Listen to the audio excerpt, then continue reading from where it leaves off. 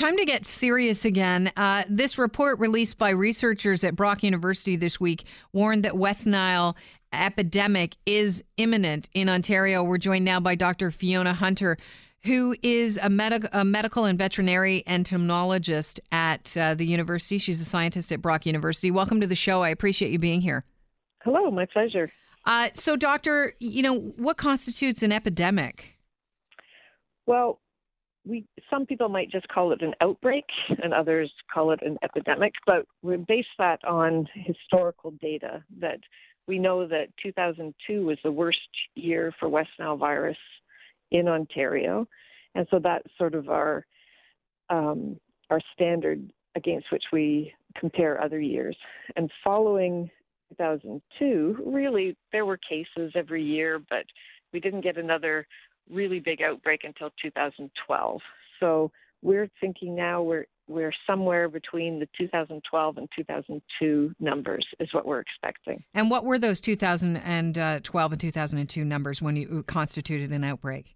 So 2002, it was about 400 cases, and 2012, about 250 cases. So we're in that ballpark again. Okay, so let's talk about West Nile. Can you just tell us about how it presents in people and why it's something that we should worry about?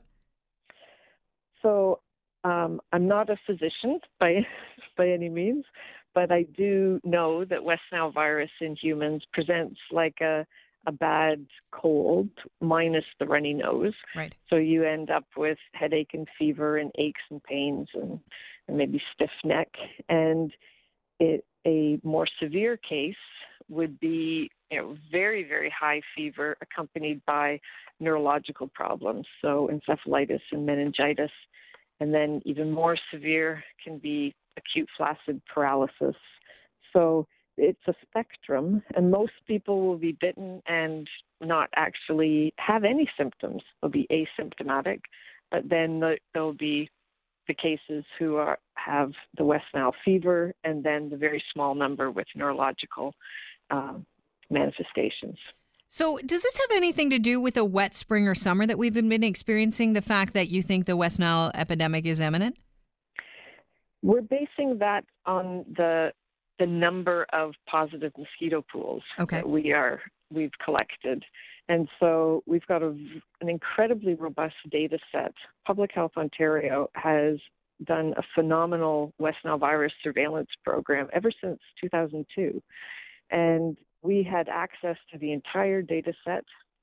My students spent well over a year analyzing everything, looking at weather patterns and precipitation, temperature, and finally came up with a model that shows that the number of positive mosquito pools during the season will directly translate into the number of human cases by the end of the season. We're talking with Dr. Fiona Hunter, who's a professor at Brock University. They put out a report this week that the West Nile epidemic in Ontario is imminent. I want to ask you about the mosquitoes. I read that they're more of a threat this time of year. Could you tell us why? Sure. So everybody knew that this year was damp and wet in the beginning of the season, and there were, clouds of mosquitoes chasing us around. Those were all just nuisance mosquitoes. They were in a completely different genus that isn't implicated in West Nile virus transmission. The mosquitoes that are implicated are actually bird biters. And so these are in the genus Culex. All summer long, they've been out there biting birds, picking up West Nile virus from birds, transmitting it to other bird-biting mosquitoes, because it is, in fact, a bird disease. And at this time of year, because we had such a big, wet spell, we had such high populations of those bird-biting mosquitoes, those have picked up a substantial number of them have picked up the virus. And we find that by the end of August, those mosquitoes start loosening up their preferences for who they're going to feed on. And so if they can't find a bird right away, well, they'll just feed on whatever warm-blooded animal is around, and that includes us. I know you're an entomologist, so I'm just wondering if these mosquitoes, the type that feed on birds, are they ideal hosts for Zika? Could we see that here? No, they're not good vectors for Zika. The particular Culex species that we have here is not highly anthropophilic. It doesn't really like humans. And what you would need for them to play a role is that they would be really interested in always biting humans. So the particular species that we're tracking for West Nile would be a different species from what we track for Zika.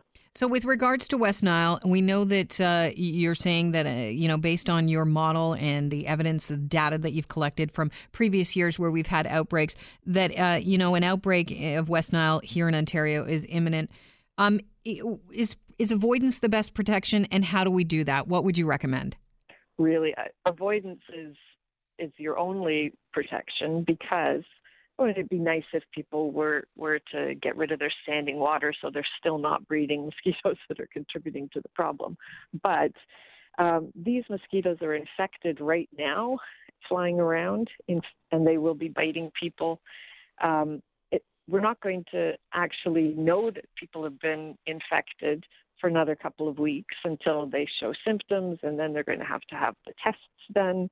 And so it's really right now that it's adult mosquitoes flying around that are infecting people. And therefore, you have to protect yourself from bites. That's really the first line of defense. And what would you recommend? I always recommend long sleeves, long trousers when you're outside at dusk and dawn when these particular mosquitoes are biting, and a good insect repellent containing DEET, which is where a lot of people think, there are not lots of mosquitoes out, I don't need my repellent. And that's quite the opposite. This is exactly when you need repellent, so that one or two sneaky little mosquitoes don't get in there and give you West Nile. So, and you've been warning about the next couple of weeks, but what if we continue on into September with warm weather? I think that, I'm hoping that we get a cold snap in September to knock down the population of infected mosquitoes. But certainly it will drag on if we do have warm weather. All right. Well, time to stock up on the mosquito repellent with DEET. I really appreciate you joining us on the show today. It's been very informative. Thank you. My pleasure. Thank you. Cheers.